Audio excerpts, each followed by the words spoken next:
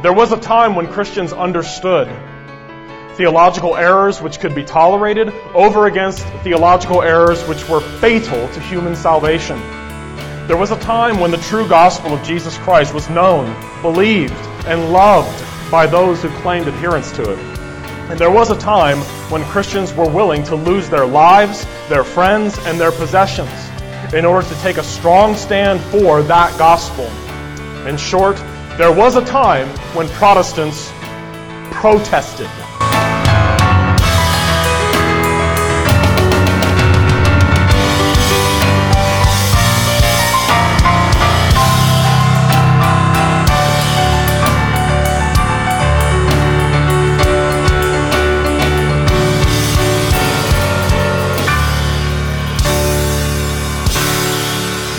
Protestant Witness. This is Pastor Patrick Hines coming to you here again from Bridwell Heights Presbyterian Church here in lovely Kingsport, Tennessee. I was thinking today about Reformation Sunday. It's coming up, and I'm going to preach a sermon, I just finished it, on the Reformation of Biblical Ecclesiology, the doctrine of the church. And we talk a lot about justification by faith alone and the doctrine, the precious doctrine of Sola Scriptura. And in the days leading up to the Reformation celebration that we all, hopefully all of us still love. I know Hank Hanegraaff doesn't really have anything to celebrate anymore, but those of us who still think the Reformation was a good thing and the gospel is not only the very lifeblood of our hearts and souls and of the church, but is worth fighting for and dying for if necessary, I'd like to celebrate those precious truths as they're vitally important to me and have always been at the heart and soul of my ministry. I was thinking about my daughter. One of the things about my house is a little bit like Noah's Ark, except we have more people in it than Noah's Ark did. But we have lots of pets. My goodness, I was trying to think about like the number of animals we've been through. You know, one thing I encourage parents to do is, you always have to tell your kids no, because most of what they want to do is dangerous or foolish or whatever. But when my kids have asked me for pets over and over and over again, I usually have said yes. So we've been through, we've had, 3 dogs. We have 2 dogs right now. We've had, I don't know how many betas we've been through, and then someone figured out that the cat was actually eating the betas. So we have, there's a new bowl for those little beta fish, so the cat can actually get down in there with it to get it. We've had, I don't know how many hamsters, gerbils, rabbits. We had 2 rabbits once. Parakeets, birds. I don't even know. Lots of different animals. But I was looking at this bowl that my fourth child, my precious daughter Maria, who is 14, she got a beta and got in this real big bowl, and it just looks beautiful. The bowl is just perfect shiny glass, and there's purified water in there. And I was just thinking, wow, that's really beautiful. And as I was going to church, I was thinking, that bowl with its crystal clear glass and the crystal clear water in it, that's kind of like the Christian faith. It's the purity of the Christian faith. Sola fide, sola scriptura, solus Christus, sola gratia, sola Deo gloria. It's the pure Christian faith. But then things come along and you have all these ands, like I mentioned in the last podcast. You have things being added. You have stuff tacked onto justification by faith alone, and then it's destroyed. You have things added to grace alone, and it's destroyed. So you have the perfect purity of biblical truth. God gives us Christ alone. We're justified by faith alone. We're saved by His grace alone, for His glory alone, and the source of our authority and the source of the voice of God today is the Scriptures alone. But then things come along to add to all of that and end up ruining it. And I was thinking about how beautiful that new glass bowl for that new beta is in the perfectly clear, clean water. And it seems like that glass bowl and the clean water can only get dirty. And so the church is constantly having to clean the bowl. It's constantly having to refilter the water and clean off the inside and the outside of the fish bowl to keep things pure. And it's always a call back to the great solas. How are we saved? We're saved by Christ. It's not Christ plus works, Christ plus Mary, Christ plus purgatory, Christ plus penance, or anything else. It's Christ alone. And I wanted to share some of my I guess I would call them my greatest hits Reformation sermons over the years. this time of year, I've always tried to preach one or two sermons on just the heart of the gospel. And, of course, going through Romans, we did a lot of sermons on justification, going through the book of Romans, especially Romans 3, 4, 5, 6, 7, 8. Those chapters hit that really, really, really, really hard. But this particular sermon, I think this is the one I actually preached this at our presbytery's annual Reformation service, which is actually this coming Sunday evening. I'm participating in that. I'm not preaching this year. I'll be reading a prayer, thanking God for our Christian heritage. I'll have to make sure I don't make that too long. But there's so much to be thankful for with our Reformation heritage for sure. But this sermon I called Pope Francis and His False Religion. And I was kind of provoked to preach this one shortly after his pontificate got started, because Rick Warren had done that video where he was calling him our Pope and talking about what a great Christian he was and blah, blah, blah. And it was just shocking. It was just absolutely shocking to listen to Rick Warren fawning all over Pope Francis. And so I preached this sermon and tried to give some historical information about who Pope Francis is, who he claims to be, what Rome says about the papacy, and that Rome is not saying that the papacy is something you might want to consider believing. Rome is saying that this is something you must believe upon pain of the very anathema of God. And that hasn't changed. And I don't know if Rick Warren is not aware of that, or if he is and doesn't care, and because he knows our postmodern society doesn't care about truth anyway, or what. I don't know. I don't know if he's ignorant or what the deal is, but I thought I'd go ahead and post a few podcasts here as we approach Reformation Day there on October 31st, celebrating the day Luther. He either mailed them or nailed them to the door there at the church in Wittenberg. Either way, they got there, and to this day, we still don't know who it was that got the theses and then translated them from Latin into German, and then printed them and had them distributed all over the place. But it certainly was the match that was dropped on a powder keg that had been building for a long time that really got the ball rolling. And of course the invention of printing and the rediscovery of classical languages in the Renaissance, and lots of things precipitated the Reformation. But today in our country, there's not a whole lot of celebration of that. I'm so thankful I'm part of a presbytery that does an annual Reformation celebration. And it's a privilege. I've gotten to speak at it once. I hope they'll ask me to do it again sometime. I don't know. Maybe I offended somebody. I don't know. I don't think so. I don't think so. We have a really good presbytery. But I wanted to post this message on Pope Francis and his false religion. I hope that you find it edifying. It's a vitally important topic, and so I hope you enjoy it. Let's pray the Lord's blessing on our time together in His Word.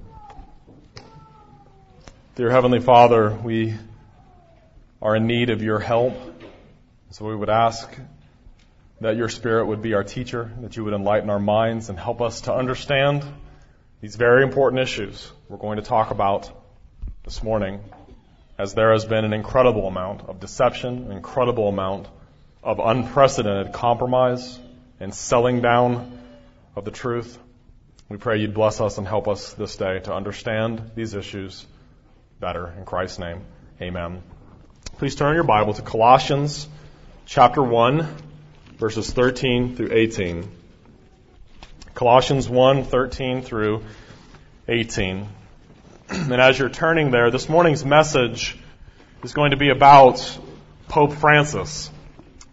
And so it's not really going to be an exposition of this passage I'm reading to you. We're going to look at a number of passages this morning, but seeing all the media, hearing all the pundits talking, I felt like a response was necessary to the phenomenon of the Pope of Rome being in America back in late September. Colossians 1, 13 through 18. This is God's Word. He has delivered us from the power of darkness and conveyed us into the kingdom of the Son of His love, in whom we have redemption through His blood, the forgiveness of sins. He is the image of the invisible God, the firstborn over all creation. For by Him all things were created, that are in heaven and that are on earth, visible and invisible, whether thrones or dominions or principalities or powers. All things were created through Him and for Him. And He is before all things, and in Him all things consist. And He is the head of the body, the church, who is the beginning, the firstborn from the dead, that in all things He may have the preeminence. May God bless the reading of His infallible word. I've given you this morning a 4-point outline if you'd like to look at that and follow along that way. The first point in that outline I've titled Introduction, the Ecumenical Train Wreck. Now, unless you have purposefully cut yourself off from all streams of news and media, you're well aware that Pope Francis, the Bishop of Rome, the so-called Vicar of Christ on earth and the head of the Roman Catholic Church, visited the United States of America from September 22nd through September the 27th. The media coverage of his movements and activities has been astounding, and he addressed a joint session of our Congress. It's been remarkable to see just how much press this man has gotten. The ostensibly, and I use that word very emphatically, the ostensibly Protestant pastor, Rick Warren, pastor of Saddleback Community Church in California and the author of the best-selling book, The Purpose-Driven Life, has said of Pope Francis, quote, "Authenticity and humility. Pope Francis is the perfect example of this. He is doing everything right. You see, people will listen to what we say if they like what we see. As our new Pope, he was very symbolic in his first Mass with people with AIDS. His love for children, his care for the poor. This is what the whole world expects us as Christians to do." And there was a headline in the news that said, "If you love Pope Francis, you'll love Jesus," end quote. And so Rick Warren calls Pope Francis our Pope. There was a time when true biblical Christians stood lovingly yet firmly against the purveyors of false gospels, who derogated from the perfection and glory of Christ's cross work for the salvation of sinners. There was a time when Christians understood theological errors which could be tolerated over against theological errors which were fatal to human salvation. There was a time when the true gospel of Jesus Christ was known, believed, and loved by those who claimed adherence to it. And there was a time when Christians were willing to lose their lives, their friends, and their possessions in order to take a strong stand for that gospel. In short, there was a time when Protestants protested. Those days are, very sadly, by and large, a part of the past. True Christians in America have watched with broken hearts as Protestant leaders, and I use that phrase with a great deal of reservation, have betrayed the gospel of Jesus Christ and trampled underfoot His precious blood, and all in the name of joining common cause with Roman Catholicism. What Rick Warren has done is nothing new. It's been going on for quite some time now. In 1994, a document was released called Evangelicals and Catholics Together, the Christian Mission in the Third Millennium, which was signed by such high-profile Protestant leaders as J.I. Packer, Bill Bright, Pat Robertson, and Os Guinness. There were in all 20 Protestants and 20 Roman Catholics who signed this document. It contained such statements as the following, quote, "As Christ is one, so the Christian mission is one. That one mission can and should be advanced in diverse ways. Legitimate diversity, however, should not be confused with existing divisions between Christians that obscure the one Christ and hinder the one mission." Another quote, "We together, evangelicals and Catholics, confessed our sins against the unity that Christ intends for all of His disciples." Another quote, "In view of the large number of non-Christians in the world and the enormous challenge of our common evangelistic task, it is neither theologically legitimate nor a prudent use of resources for one Christian community to proselytize among active adherents of another Christian community." And listen to this quote, "Those converted, whether understood as having received the new birth for the first time, or as having experienced the reawakening of the new birth originally bestowed in the sacrament of baptism, must be given full freedom and respect as they discern and decide the community in which they will live their new life in Christ," end quote. Clearly implied in these statements is that there is a unity of faith between Protestants and Roman Catholics, so much so that they're even calling upon Christians to stop evangelizing Roman Catholics. ECT, the Evangelicals and Catholics Together document, also states, quote, "We affirm together that we are justified by grace through faith because of Christ," end quote. Noticeably absent from this statement is that all-important word, alone. What R.C. Sproul and many other theologians pointed out to the other Protestant signatories was this: every delegate to the Roman Catholic Council of Trent, which was the Counter-Reformation response to the Protestants, every delegate to the Council of Trent would have happily signed that statement, because it's not clear enough and it leaves off the greatest biblical accomplishments of the entire Reformation itself. If you modify that statement to say, we are justified by grace alone, through faith alone, because of Christ alone, no Roman Catholic person worth their salt is going to sign it.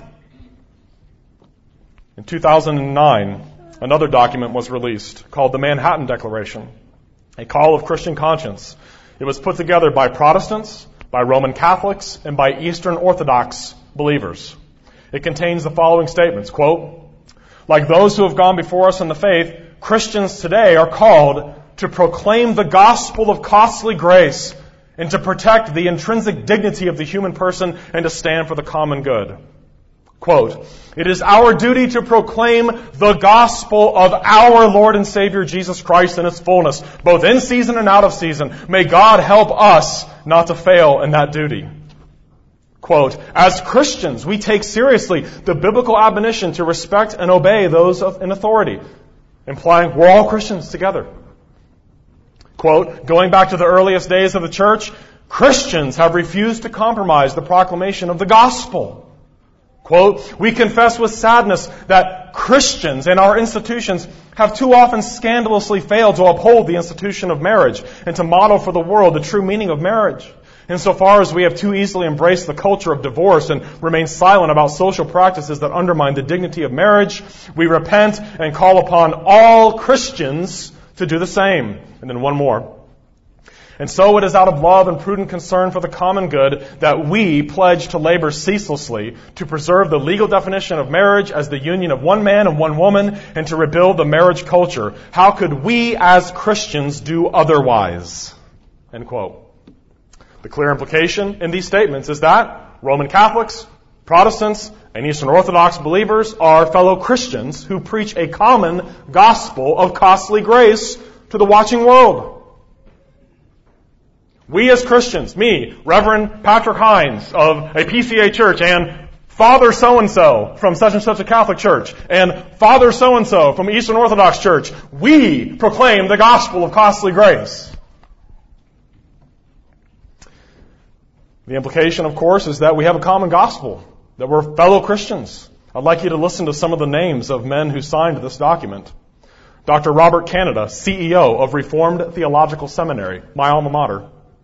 Dr. Brian Chappell, President of Covenant Theological Seminary. Dr. James Dobson, Dr. Ligon Duncan, Tim Keller, Dr. Albert Moeller, Chuck Colson, J.I. Packer, John Stonestreet, Chuck Swindoll, Johnny Erickson Tada, and Ravi Zacharias signed that statement. Once again, Dr. R.C. Sproul, I don't know why they keep asking him to sign these documents, was asked to sign it for reasons I can't even begin to understand. And he wrote this following statement as to why he wouldn't sign it. Listen to this wise and godly man whose love for the gospel is greater than his love for his friends and for approval.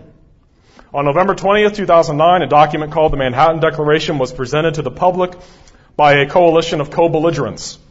The document is concerned primarily with three very important biblical cultural issues: the sanctity of life, the meaning of marriage, and the nature of religious liberty.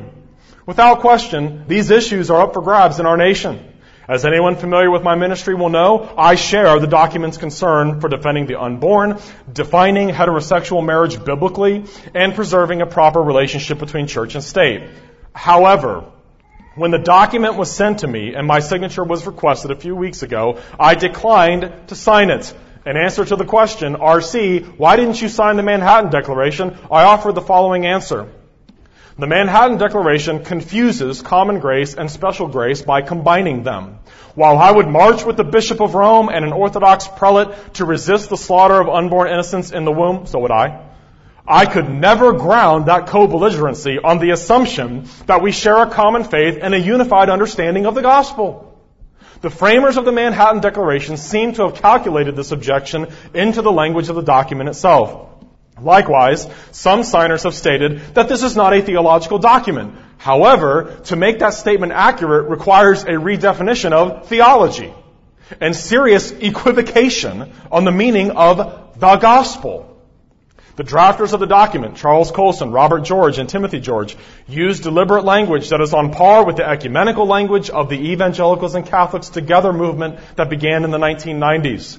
The Manhattan Declaration states, Christians are heirs of a 2,000-year tradition of proclaiming God's Word, and it identifies Orthodox, Catholic, and Evangelicals as Christians.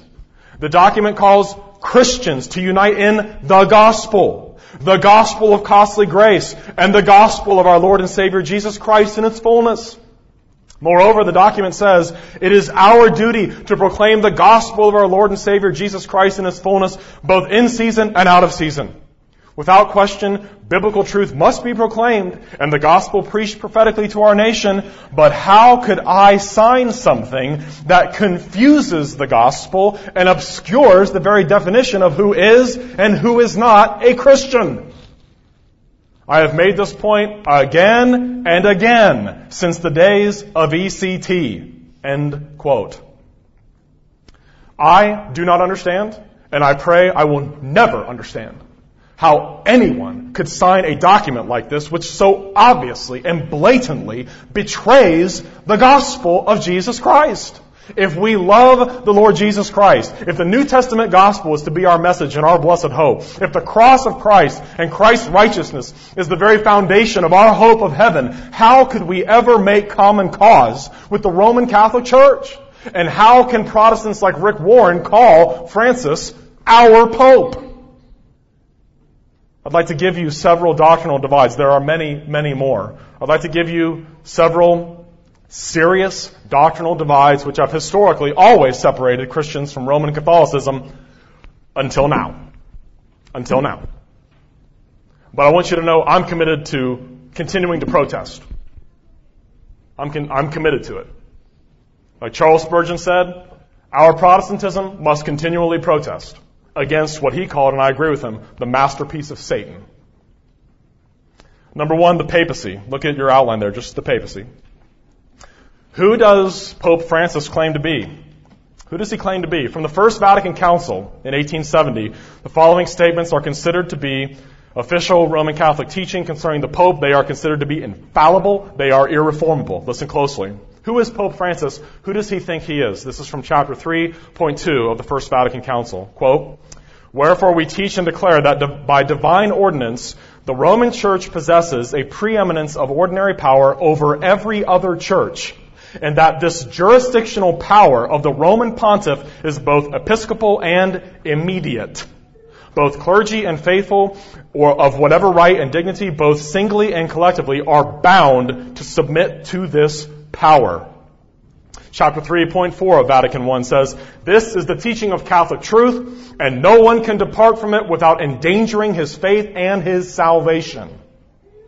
Chapter 3.8, since the Roman pontiff, by the divine right of the apostolic primacy, governs the whole church, we likewise teach and declare that he is the supreme judge of the faithful, and that in all cases which fall under ecclesiastical jurisdiction, recourse may be had to his judgment. The sentence of the apostolic see, than which there is no higher authority, is not subject to revision by anyone, nor may anyone lawfully pass judgment thereupon. Isn't it amazing to think that what I just read to you is supposed to be the way that Christians look at the Bible? In all cases which fall under ecclesiastical jurisdiction, recourse may be had to the Pope's judgment? No. Recourse may be had to the Holy Spirit, speaking in His Word. The sentence of the apostolic see is not subject to revision by anyone, nor may anyone lawfully pass judgment thereupon. Friends, those are statements that Christians believe about God's Word, about the Scriptures. Chapter 4.9 of Vatican I. Again, I want to emphasize to you, these are irreformable statements. These are statements that they would hold to be on the same par and authority as the Bible itself. Listen closely. Therefore, faithfully adhering to the tradition received from the beginning of the Christian faith, to the glory of God our Savior, for the exaltation of the Catholic religion and for the salvation of the Christian people, with the approval of the Sacred Council, we teach and define as a divinely revealed dogma that when the Roman pontiff speaks ex cathedra, that means, that's Latin for from the chair of Peter, that is, when in the exercise of his office as shepherd and teacher of all Christians, in virtue of his supreme apostolic authority, he defines a doctrine concerning faith or morals to be held by the whole church, he possesses, by the divine assistance promised to him in blessed Peter, that infallibility which the divine Redeemer willed his church to enjoy in defining doctrine concerning faith or morals. Listen closely. Therefore, such definitions of the Roman pontiff are of themselves, and not by the consent of the church, irreformable.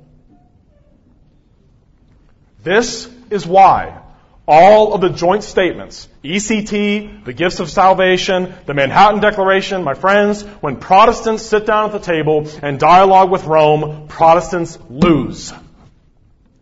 Why? They're not reformable. They have exempted themselves from the possibility of error. The Roman Catholic Church has exempted itself from the possibility of error. She says about herself that the infallible definitions of the Pope are of themselves irreformable. Now think about the very historical movement of which we are part. We call ourselves part of the Protestant what? Reformation. Meaning what? The church needed to be reformed by the Word of God, corrected by the Word of God. The church needs to always be reforming itself. In fact, Paul told Timothy in 2 Timothy 3:16 that one of Scripture's functions is correction. Years ago, I went out on a Roman Catholic web forum and posted the question, quoted 2 Timothy 3:16, and I asked the question, how does Scripture correct the Roman Catholic Church? I got no answer to that question because Scripture can't do that for them. That's why when Protestants sit down and try to do dialogue, we lose. Now, in case you're wondering, are these just recommendations that the Roman Church is making that we probably should believe these things? I'd like to read to you some of the anathemas from the First Vatican Council. The word anathema is borrowed from Galatians chapter 1. The word means damned and sent to hell.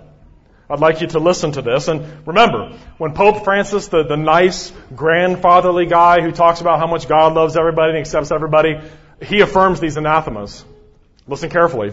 Therefore, if anyone says that blessed Peter the Apostle was not appointed by Christ, the Lord and Prince of all the apostles, and the visible head of the whole church militant, let him be anathema. So, maybe Rick Warren calls him our Pope because he doesn't want to go to hell. That's what they're saying. If you don't believe that, you're going to hell. If anyone says that the Roman pontiff has merely an office of supervision and guidance and not the full and supreme power of jurisdiction over the whole church, let him be anathema. I'd like to make a biblical response to these claims of Vatican I. We just read one of them right there in Colossians chapter 1, verse 18. If you still got your Bible open, look at verse 18. Speaking of Jesus Christ, and He is the head of the body, the church, who is the beginning, the firstborn from the dead, that in all things He may have the preeminence. Who is the head of the church? Who is the head of the Christian church? Christ alone. Ephesians 1:22. And He put all things under His feet and gave Him to be head over all things to the church. The Westminster Confession in chapter 25.6 says, there is no other head of the church but the Lord Jesus Christ, nor can the Pope of Rome in any sense be head thereof. Now, how does Christ exercise His kingship and His headship over the church? How does Jesus rule over His church? He does it by His word and Spirit through officers that He gives to His church. Listen to Ephesians 4:11 and 12. And He Himself gave some to be apostles, some prophets, some evangelists, and some pastors and teachers, for the equipping of the saints for the work of ministry, for the edifying of the body of Christ. Another passage, 1 Corinthians 12:28. And God has appointed these in the church, first apostles, second prophets, third teachers, after that miracles, then gifts of healings, helps, administrations, varieties of tongues, etc. And while we would understand that the miraculous gifts, the office of apostle and prophet, that those have expired with the death of the apostles, I want you to notice what's missing from this list. What's missing from these lists? Popes, cardinals, priests. Where are they in the Bible? They are nowhere to be found. Christ gives these officers to His church, to shepherd His church. There is no one mega bishop over the whole church. It is simply not found in Scripture. Who is the head of the church? Christ. Alone. And He shares that with no one. Jesus rules His church through the Word of God, through the Scriptures. When Jesus was confronted with error, He very matter-of-factly quotes the Bible back to the people. As if all of the Bible is able to be read and understood by all. That it's clear enough for us to get it. Listen to the Word of God, Matthew 22:29. Jesus answered and said to them, "You are mistaken, not knowing the Scriptures, nor the power of God." In verse 31 of that same chapter, "But concerning the resurrection of the dead, have you not read what was spoken to you by God, saying," and then Jesus quotes from Scripture. What's His assumption? Is that you and I can understand the Bible. You don't need a pope. Do you need teachers? Do you need elders? Do you need people to guide and help you? Of course. That's why Jesus gives those officers to the church. Are they infallible? No. Should you obey everything they say? No, unless it's provable from the Word of God. Is anything I say or anything the PCA General Assembly says irreformable? Of course not. Of course not. There is but one and only one infallible voice on earth, and it is the Holy Spirit of God speaking in Scripture.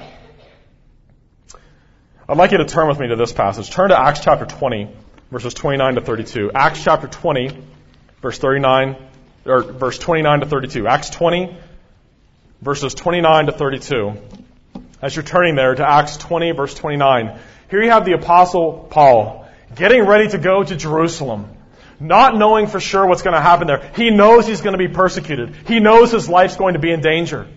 He knows his life may come to an abrupt end in Jerusalem. And listen to what he says to the men who were weeping, who didn't want him to go. Listen to verse 29 through 32. Paul says, "For I know this, that after my departure, savage wolves will come in among you, not sparing the flock. Also from among yourselves men will rise up, speaking perverse things, to draw away the disciples after themselves. Therefore watch and remember that for 3 years I did not cease to warn everyone night and day with tears. So now, brethren, I commend you to God and to the word of His grace, which is able to build you up and give you an inheritance among all those who are sanctified." Okay, stop right there.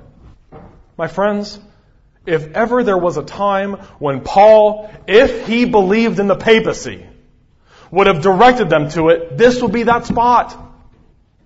This man knows his life may very well be coming to a swift end. Why didn't he tell them, yes, savage wolves are coming, but know this, brethren, you need to be in line with Peter and his successors in the city of Rome.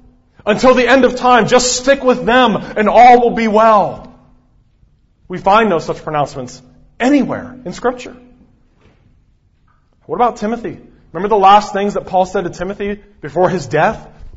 In 2 Timothy chapter 4, Paul said, "My life is already being poured out as a drink offering." He knows he's going to be martyred soon. He knows the end is coming. Turn to 2 Timothy 3:15 through 17. 2 Timothy 3:15 through 17. 2 Timothy chapter 3, verses 15 to 17. Here you have Paul's final written words before his death. Listen to what he directs young Timothy to.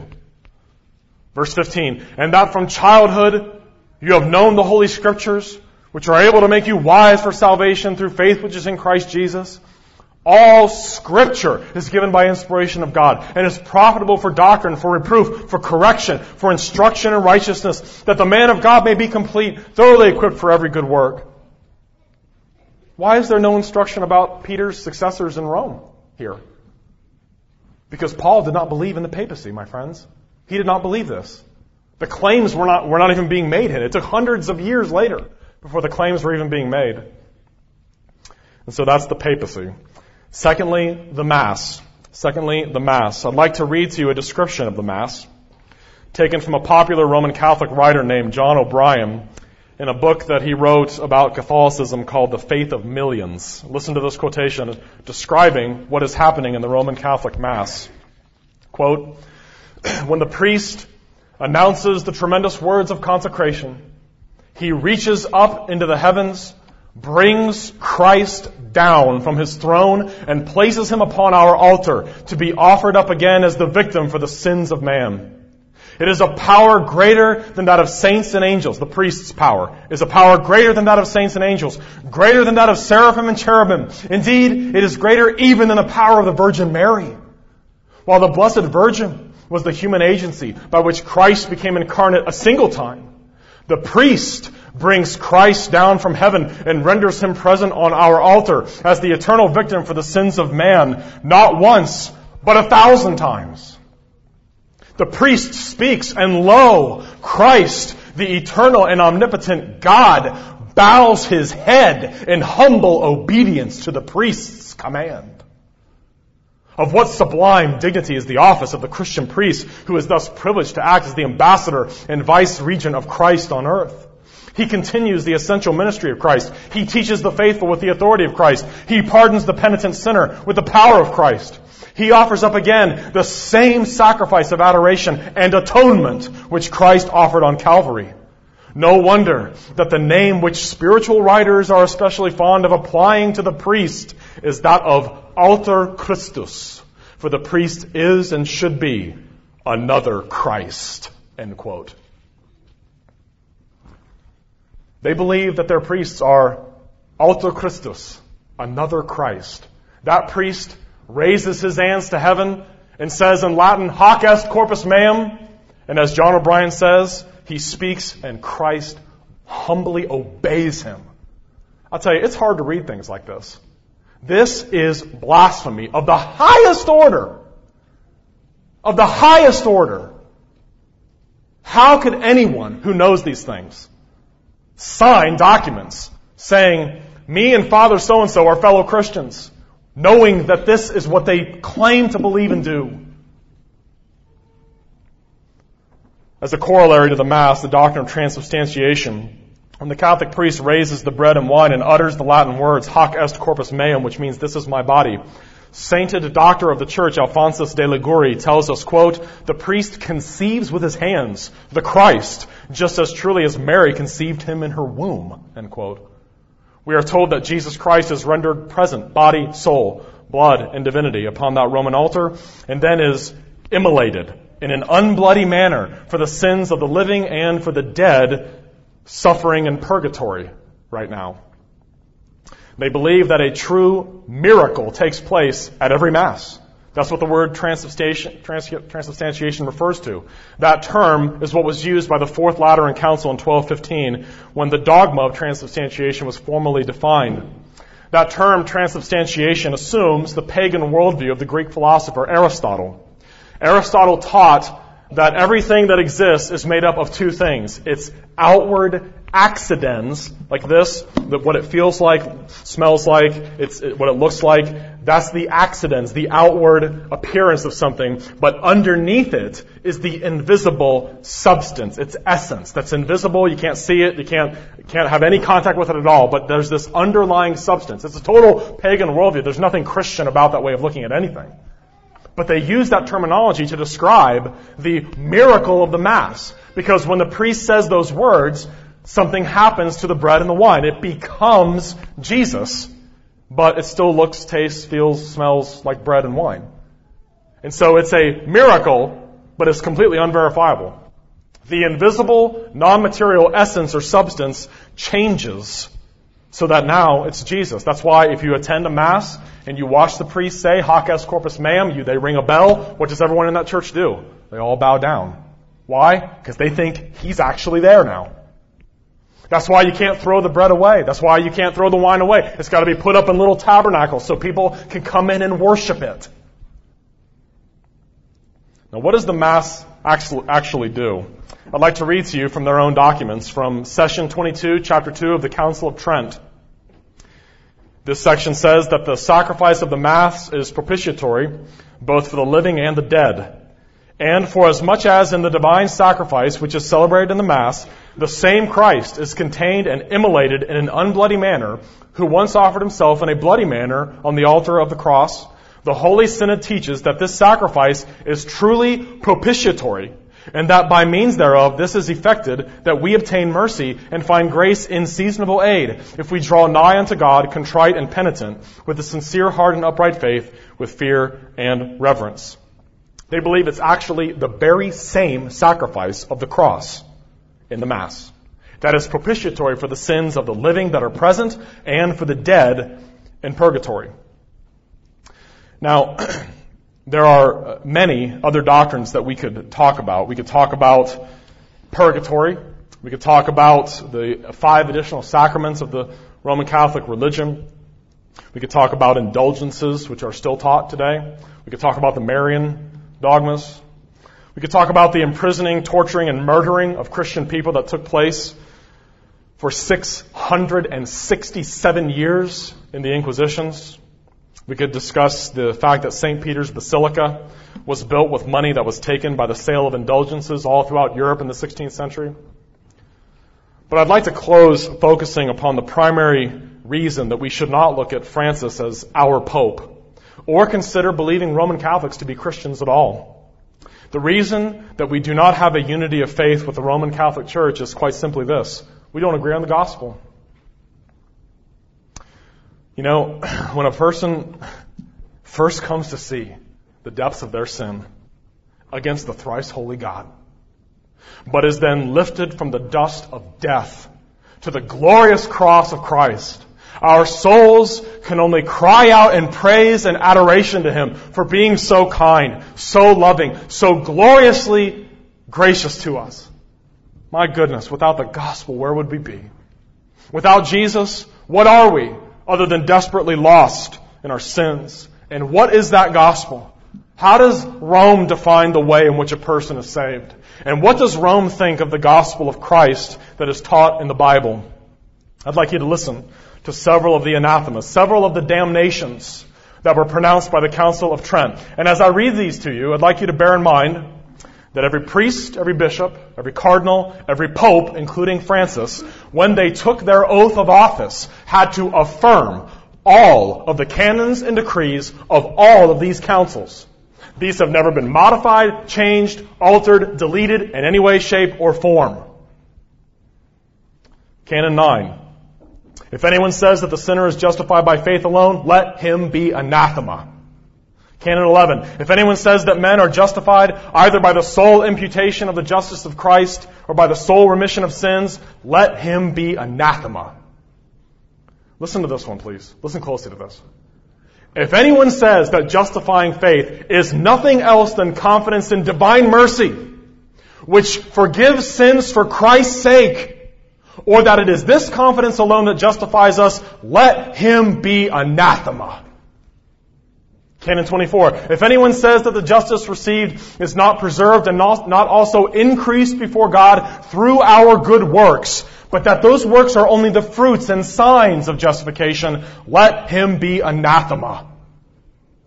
If anyone says that after the reception of the grace of justification, the guilt is so remitted and the debt of eternal punishment so blotted out to every repentant sinner that no debt of temporal punishment remains to be discharged either in this world through our own sufferings or in purgatory before the gates of heaven can be opened, let him be anathema. Do you hear what they're saying? If you believe that Jesus Christ is sufficient to save you from your sins, you are going to hell. Canon 32. If anyone says that the good works of the one justified are in such manner the gifts of God, that they are not also the good merits of him justified, or that the one justified by the good works that he performs by the grace of God and the merit of Jesus Christ does not truly merit an increase of grace and eternal life, let him be anathema. In a book called Dogmatic Theology for the Laity by Roman Catholic theologian Matthias Prem, he wrote these words, quote, "It is a universally accepted dogma of the Catholic Church that man, in union with the grace of the Holy Spirit, must merit heaven by his good works. We can actually merit heaven as our reward. Heaven must be fought for. We have to earn heaven, end quote. I like clarity. I'm tired of theologians who are like trying to nail Jello to a wall. I like it when they just say it as clear as can be. How do you get to heaven? You got to earn it by your good works. Got to earn it by your good works. Another Roman Catholic theologian, Ludwig Ott, in his book, Fundamentals of Catholic Dogma, in the section on justification, wrote this, quote, "The reason for the uncertainty of the state of grace lies in this, that without a special revelation, nobody can know with certainty of faith whether or not he has fulfilled all of the conditions that are necessary for achieving justification," end quote. Because the Roman Catholic Church teaches that sinners are justified by their works that they do with the help of God's grace, the doctrine of assurance is annihilated. In fact, to be assured of your salvation in the Roman Catholic Church is a sin. It's called the sin of presumption. If you think you're going to heaven, you're sinning against God. Think of it. To know, as 1 John 5:13 tells us, "These things have been written to you who believe in the name of the Son of God, in order that you may know that you have eternal life, and this life is in His Son." If you say in the Roman Catholic Church that you know you have eternal life, you are engaging in the sin of presumption. Justification in Roman Catholic theology is a process of moral transformation. It is initiated by baptism, which justifies the baptized person and infuses into their soul what they call sanctifying grace. And as long as you don't commit a mortal sin, and they call it mortal because it kills the sanctifying grace that you have, as long as you don't commit a mortal sin, you'll probably have to spend some time in purgatory, but you will go to heaven. But if you do commit a mortal sin, you have to go to a priest and get justified again. You have to get justified again through the sacrament of penance. You must go to a duly ordained priest in the Roman religion, and he absolves you of the eternal guilt of your sins by his legislative authority as a priest, and then he will assign to you to do works of penance. You have to go say 53 Hail Marys or 40 Our Fathers and give so much money to the poor, do other things in order to atone for the temporal punishments that are still remaining from your venial sins. And the entire system of salvation in Roman Catholicism really has very little to do with Jesus Christ or the cross. You get bits of grace by making use of sacraments. But the entire way of salvation depends in its entirety on how well you've done with the infused grace you've gotten through these sacraments. And the chances are you haven't kept it going good enough and you're going to purgatory. To suffer, the Latin term they use is satis patio. When you go to purgatory, you do satis patio. That Latin word means suffering of atonement for the sins that you committed that you weren't able to do adequate penance to atone for them in this world.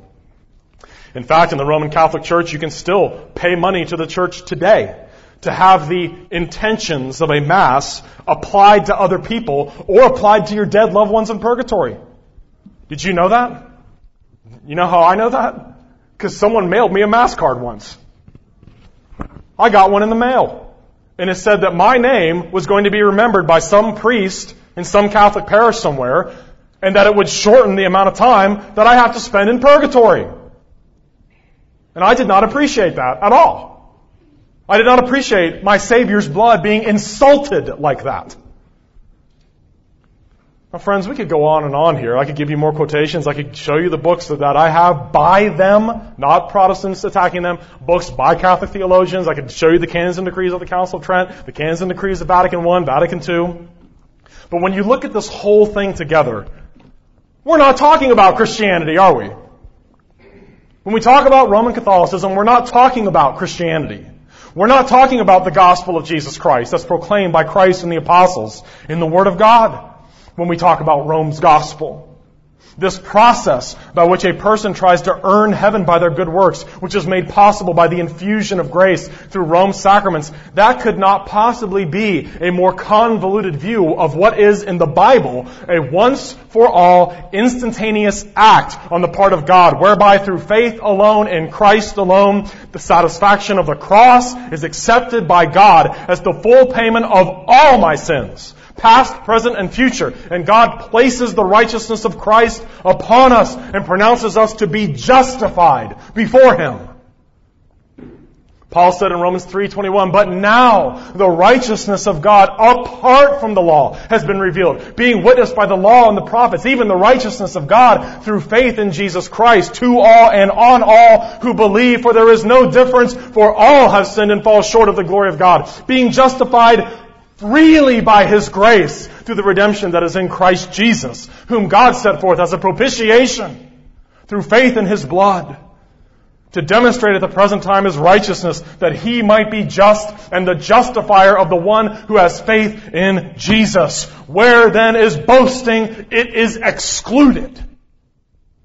Therefore we conclude that a man is justified by faith, apart from observing the law. Amen. Praise God. We can be saved. We don't have to live our lives in uncertainty. It's not a sin to believe you're going to heaven. In fact, if you're a Christian, it's a sin to doubt that you're going to heaven. Galatians 2:16, knowing that a man is not justified by the works of the law, but by faith in Jesus Christ. Even we have believed in Christ Jesus that we might be justified by faith in Christ and not by the works of the law. For by the works of the law no flesh shall be justified. And that does not mean just ceremonial works. It means all of the law. When Paul says that we're justified by faith apart from the works of the law, he's talking about adultery and stealing and idolatry and the 10 Commandments, in addition to circumcision and everything else. In Ephesians 2, for by grace you have been saved through faith, and that not of yourselves, it is the gift of God, not of works, lest anyone should boast. I'm sorry, Matthias Prem, you're wrong. When you say we have to earn heaven by our good works, you are wrong, sir. We are saved by grace through faith, not by works. Not by works, lest anyone should boast. Paul spelled it out so clearly, Romans 11:6. And if by grace it is no longer of works, otherwise grace is no longer grace. Paul rejoiced in the salvation that he had in Christ. He rejoiced in it. Listen to this from Philippians 3:7. But what things were gained to me? Remember what he just did in there? He says, hey, if anyone ever had a reason to think they were going to heaven for their life and for who they were, I am that person. Circumcised the 8th day of the tribe of Israel. I was a Pharisee. As to the law, I was blameless. And he says, but what was once gained to me, I have counted as loss for Christ. Yet indeed I also count all things lost for the excellence of the knowledge of Christ Jesus my Lord, for whom I have suffered the loss of all things, and count them as rubbish, that I may gain Christ and be found in Him, not having a righteousness infused, not having a righteousness of my own, which is from law, but that which is through faith in Christ, the righteousness which is from God by faith. And so, who is Pope Francis? Is he our Pope? Is he a fellow Christian with us? What about all these Protestant leaders who have affixed their names to these ecumenical documents? I'd like to tell you who Pope Francis is. Pope Francis is a sinner who desperately needs to be confronted with his sin and his errors and called to repent and believe the true gospel. And all those men who signed ECT and the gift of salvation and the Manhattan Declaration, they ought to be ashamed of themselves. Now, they might object and say, hey, I don't mean the same thing by the phrase, preach the gospel of costly grace as Father so-and-so does. I didn't mean the same thing that they do. I have my own understanding of that. And my response to that would be, so you engaged in a purposeful equivocation? You mean something by the word gospel which you knew full well they didn't mean by that word? The documents to which we are confessionally bound, the Westminster Larger Catechism, question 145, what are the sins forbidden in the 9th commandment? What is the 9th commandment? You shall not bear false witness.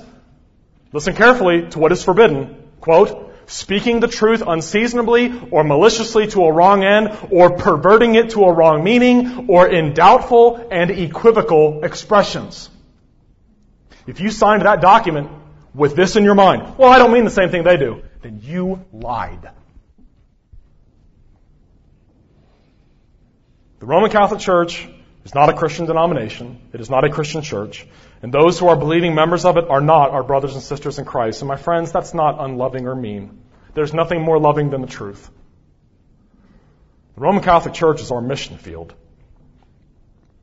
And would to God that those who try to massage words enough to make them mean their opposite would recognize their obligation to proclaim the true gospel to those poor people who are trapped in a false system which has chained their souls to a false gospel which cannot give them peace with God.